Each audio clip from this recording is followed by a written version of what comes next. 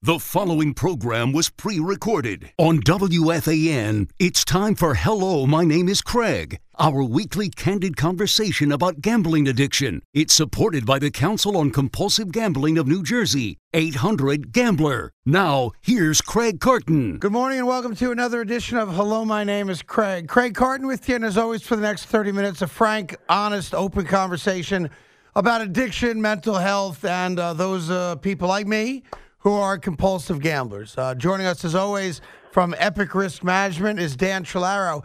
Danny, good morning. How are you? I'm great, Craig. Good morning. How are you today? I'm doing great. Thanks so much. And happy to have Derek with us today. Derek, welcome to the program, and thank you for sharing your story with us. Thank you, Craig. It's an honor to be on. Thanks. Let me ask, where in the country are you right now? I'm in Ringgoes, New Jersey. Got it. All right, great. So I know you have a number of issues in your life, gambling being one of them, and drug addiction being the other. So let's focus for a minute on the gambling. Do you remember the moment in life when you first were exposed to gambling? It was probably going to AC. I used to love playing roulette a lot, and since I had an addiction to Adderall, which I'll talk about, as well as opioids, I would often go to Atlantic City by myself. My wife would let me get a room by myself, and I would purposely take a lot of Adderall and wait until 3 a.m. when the tables got cleared, kind of, and I would go down, and I felt almost like, and I feel like this kind of connects to your story to somewhat, I felt almost like I knew what was coming. Right. Like I would go to a table and I'd say, I know black's coming next. I'm going to put it on these certain numbers. And that was probably my first exposure to it. And I got a huge rush from doing that. Sure. Well, listen, I felt the same way. There were moments where I could have told you the exact card and suit that was coming out of the shoe next. And Right. Invariably, and this is a weird thing, I was right. Yeah. And that just fed my ego and fed, my desire to gamble more because I was just so damn good at it. I could tell you the exact card that was coming out. Let me back up your story for a second because I think it's important. Because you used drugs and then gambled. And I'm just wondering, in your life story, did the drug addiction come first, or were they always connected where Adderall gambling, drugs gambling, or were they at any point in your life kind of independent of one another? Yeah, no, they were definitely independent of one another. When I was 17, a senior in high school, I had a 4.1 GPA. I was 15th in my class. I had dreams of going to UNC, of Arizona State. And I started smoking pot a lot senior year, and I got kind of unmotivated and wound up just going to local schools. Right. Because I was safe, and I roomed with my best friend from high school. And then I wound up finding someone who sold Adderall, and I fell in love with it. And because it obviously, does have its advantages for people that actually have ADD, but, someone like me that does not, that just can lie to a doctor and say, hey, I can't pay attention. Right. And get a prescription. I got a prescription. I bought it. I was taking 100 milligrams a day, probably, of it, which is quite a bit. And what, just for people that don't know, what's like a normal amount if properly prescribed by a doctor?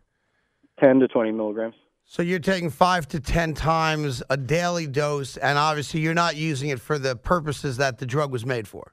Correct. And I also am a musician, so I felt like, along with gambling, I felt like it made me like a superhero to some degree. I could write songs faster. I could play guitar faster. I was more creative because that mixed with the pot, mixed with the opioids, which I started around 25, and I started with opioids. I started spending about $2,000 a month on opioids. Wow.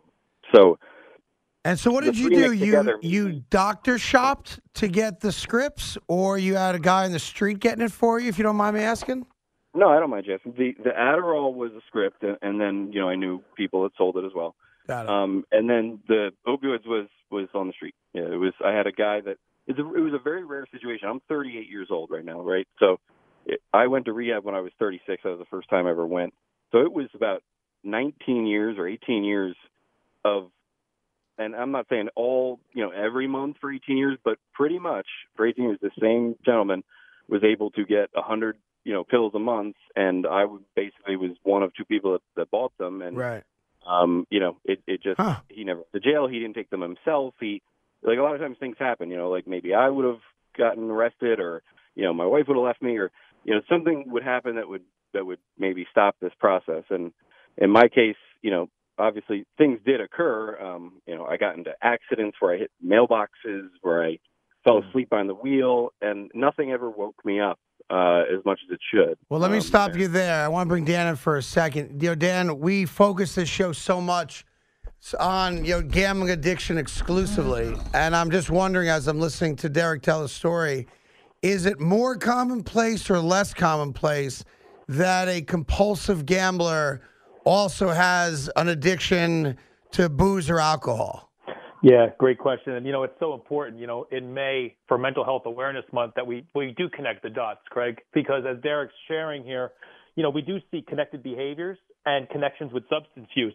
One of the some of the recent studies are starting to show an increase in people who gamble also partaking in marijuana or cannabis use. And one of the problems with marijuana use is that it results in the inability to balance your reward and punishment system. So now all of a sudden you're almost becoming disconnected from the effects of the gambling. So you're smoking marijuana, you're taking cannabis, it's putting this body in a different state where you're unable to kind of make proper judgment, make proper decisions, and that's where the gambling for some people can really take off. But we also find the connection with alcohol use disorder and gambling. Right. We find the connection with cocaine. And we also find with marijuana, what Derek said, though, with the opioids, I don't know how many studies have been done with active opioid use and gambling, but I know those other three are really high on the list. Yeah, I'm just trying to think back. I drank more than anything, I guess, when I played blackjack.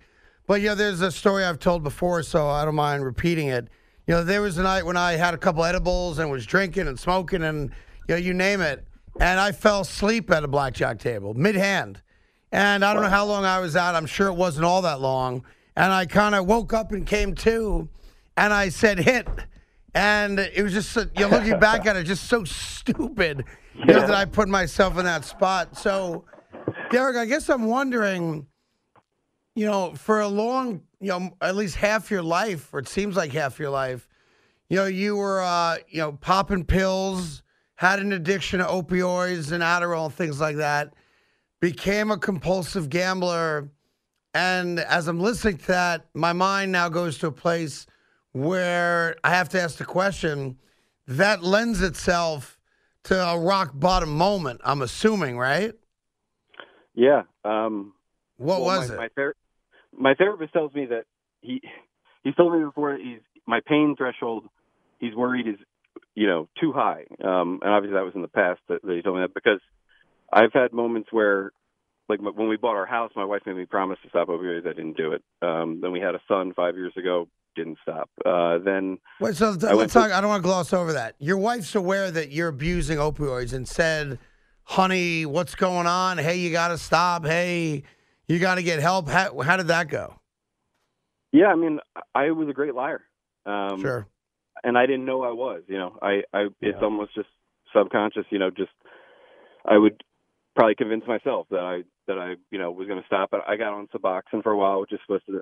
But basically, all that did was, if I couldn't have money for opioids, I would just take Suboxone, and then when I got money, I would then stop taking Suboxone and take opioids. And so my rock bottom moment, I'd say, came more recently. So I went to rehab. I had an intervention, a surprise intervention with my family and friends and my wife, and because she just knew that I wouldn't stop. And I myself. assume the intervention was more about the drugs than the gambling, yeah? Yeah. Okay. I mean, gambling was definitely part of it, and I could, I have another part of gambling that I still, struggle with sometimes with survivor pools. So I had an intervention, and I went to rehab, and it was, most people don't go to rehab for the first time at 36. A lot of people are there for heroin, which is something that I'd never taken. And so I kind of felt like, I don't need to be here, I don't have this problem. And I actually AMA'd I left the first day of detox, and my intervention guy, because of my family, said they would call the cops. He went and got me at a quick check, like a mile away, and convinced me to go back. And so I completed the program, and I met a lot of friends in there, because you live with them, you share very personal, intimate stories, and you're all going through the same thing. Right. And I met guys and girls, and we had a group text that we shared after rehab, and we there was one guy and a couple girls in there that we joked around about them taking heroin. Like, yeah, sure, like, why don't you go buy a bag from Kensington? Just really just terrible, decisions, obviously, not thinking straight. And my friend Alex died from heroin overdose like that a couple months later. And then one of the girls in the group text actually wrote, if I just did 4 lines, I didn't realize how much was in a bag. If you don't hear from me again, I'm either dead or, at the hospital. Wow. Wow. And this was actually last July. And I felt and she died because I didn't see the text. And then I saw her obituary, and I felt very responsible. And I actually ended up started taking methadone because I wanted to numb myself of the pain of everything that I had done. And so I took methadone for 8 months, and then I don't know, maybe something happens one day. I really believe this. I know, AA and the 12 steps, super powerful, super helpful. But I think it all comes down to you having to want to stop yourself. Like, you have to want to do it. And, a couple months ago, it just kind of came to me that, after, other accidents and things like that, like, this needs to stop. I mean, I have almost 5-year-old son. You woke up one day, can't explain exactly why, and said, all right, I'm done living this way. You just decided it, yeah? I just kind of got sick of it, yeah. I mean, how, I'm sure you've heard from drug addicts that, like, they're fun, drugs are fun. And no, I lived it. I lived it. I've told Dan many times on this show, I wish I knew why. I woke up one day after, June 22nd, 4 years ago, walked out of a casino and just said, I'm done. I'm not doing it anymore. And obviously, I wish I'd said that, 6 months earlier, a year earlier, whatever the case may be. But for whatever the reason is, grace of God, perhaps, I just said that day I'm done and haven't gambled since. And I can't tell you why it stuck. I really don't know. Right. Yeah, no, I mean, that's kind of how it was for me. And once you get sober, you start to, it's amazing how quickly your morals and your realization comes back. And I'm somebody that, because I listened to the show last week and it was great. And the gentleman, I felt terrible for him about his father. But I try to I have to stay positive and look forward, because otherwise, if I dwelled on all these things that I've done to my family and the people that died that I was very close to, that, hurts me still to this day. I can't listen to certain songs because they remind me of them. It would be bad. I think I would go back down that path. But well, let me stop you there, because that's an important moment to talk about with Dan as well. We'll take a quick break. We'll continue right after this. Hello, my name is Craig. Back to more of Hello, My Name is Craig on The Fan with your host, Craig Carton, and supported by the Council on Compulsive Gambling of New Jersey, 800-GAMBLER. Welcome back to Hello, My Name is Craig, as always, with Epic Risk Management, our pal Danny Trillaro. And kind enough to share a story with us today is Derek from New Jersey as well. Derek, we left at a pivotal point, and that is you lost close friends to, overdose. You decided it's time to get the help you need. You went to rehab and all that.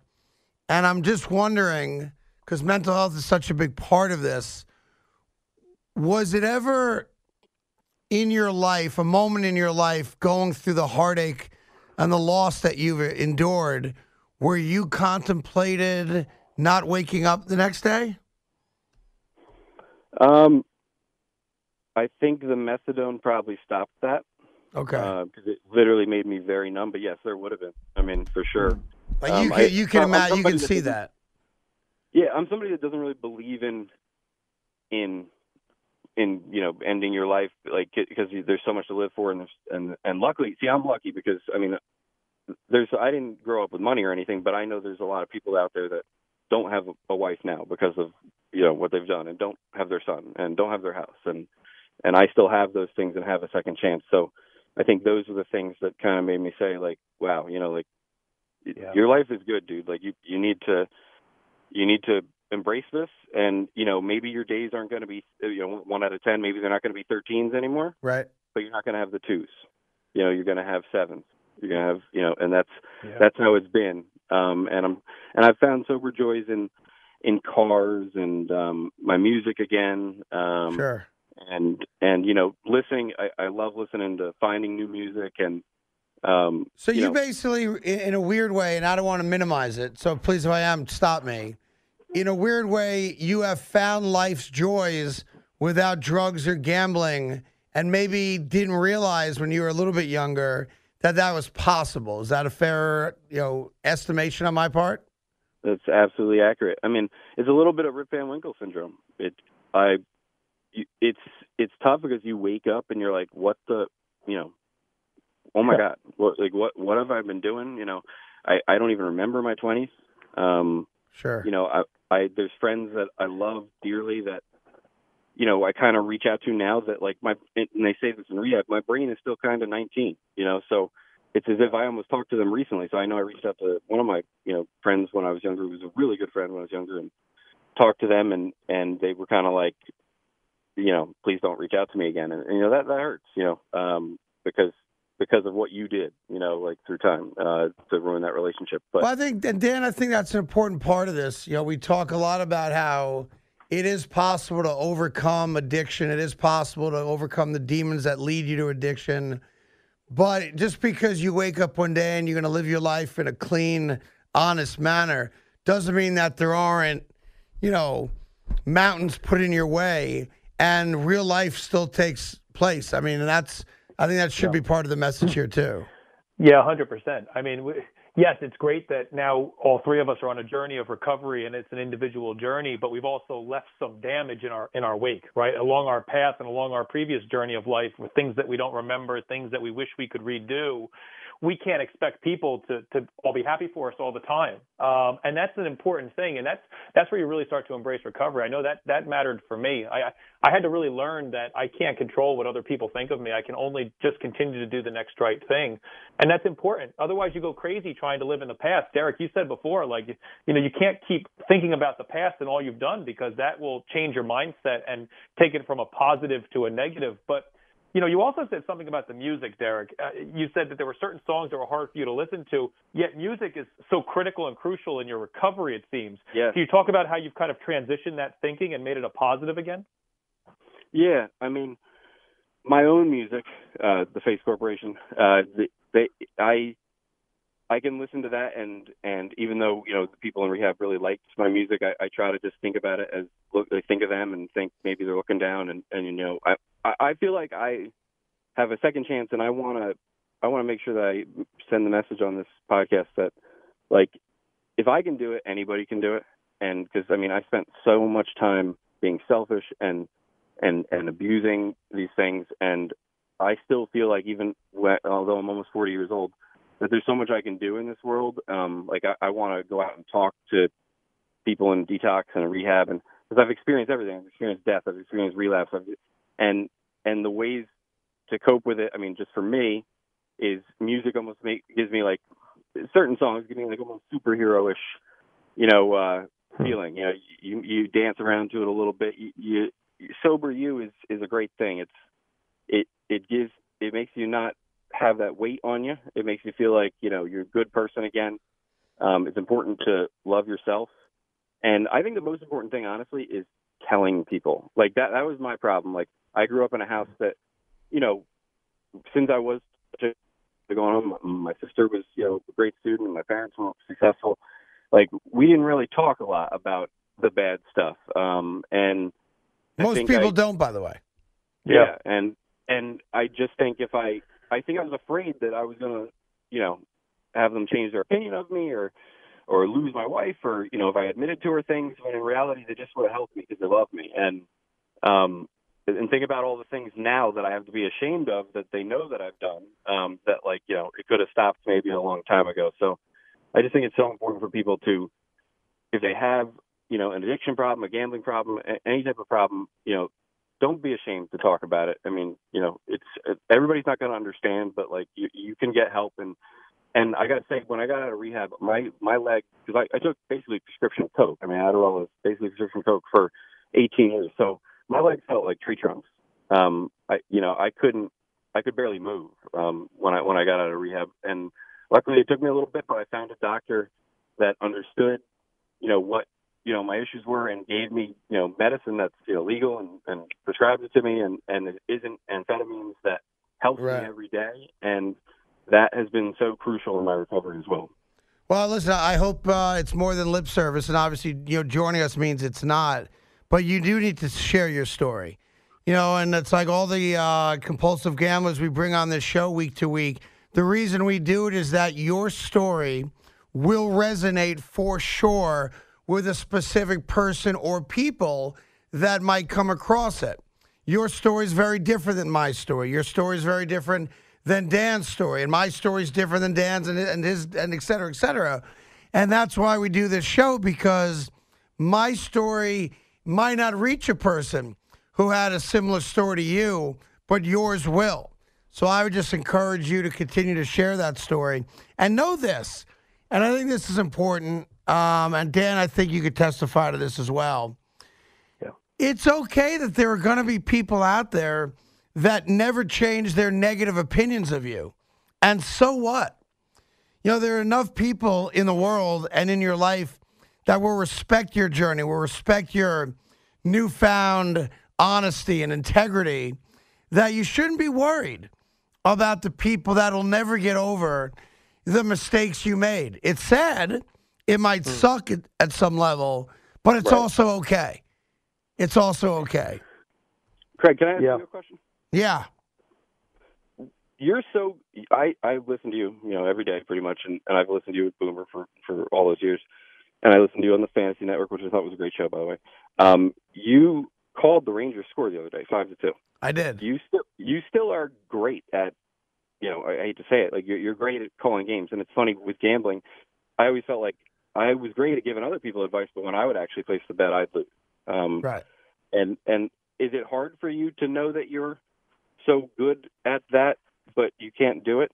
Not anymore, because you're also a far better predictor of sporting events when you're not wagering money on them than when you are. Right. Yep. I think that's just the reality of it. But it's a fair question because, listen, I'm surrounded by gambling ads, right? I'm surrounded by, people making picks on games. Do I have an opinion? I always have an opinion for sure on the outcome of a game. So I try to, give those predictions without referencing a point spread, a money line, a run line, that kind of stuff, and just tell you who I think's going to win a game with no acknowledgement that there's even a spread on the game. But again, I can't tell you why, and I wish I could, why I got to this place. I don't know why. Yeah. I don't know why I can be surrounded by it and not be triggered to go do it, other than I finally got to a place where I'm just no longer willing to lose the people and things that are so important to me. And shame on me for not getting there a lot sooner than I did. But that's my reality. Yeah, exactly. And eventually you got there, and that's the key. And that journey is different for each of us. I wish we could have gotten where we were for myself sooner. But then if I did do that, what would life look like today? And so the journey is unique, and sometimes we don't have the answers now. Sometimes they'll be years from now. Sometimes we might never get them. So it is. Recovery is such an interesting animal, but it also, you get hungry for it. It makes you want to wake up the next day and do it again. I'll tell you what it did. I'll tell you what it did do for me, though, Dan and Derek. And I know we gotta wrap this up here in a second. It made me a far more spiritual person. Yep. It made me believe far more in the concept of a higher power, in the concept of maybe certain things happen for a reason. You meet certain people for a certain reason. And I'm far more open-minded to that reality than I ever was. So I'll own that for sure. Yeah, I agree. Well, Derek, listen, I really appreciate you coming on today. I'm proud of you. Keep doing what you're doing. Keep sharing your story. And good luck with the music. And thank you so much for joining us today. Thank you, Craig. You can find my music on Face Corporation, Spotify, Amazon, iTunes. And thank you so much. It was an honor. Okay. Danny, as always, good talking to you. Epic Risk Management. And we'll get together and do this again next week. And a reminder that it is Mental Health Awareness Month. And it's okay not to be okay. Just let somebody know so you can get the help you need. Danny, thanks, bud. Hey, thanks, Craig. All right, Evan Roberts is next. And then Evan and I are back together, of course, Monday at 2 o'clock. Enjoy the rest of your weekend. And thank you for listening to Hello, My Name is Craig.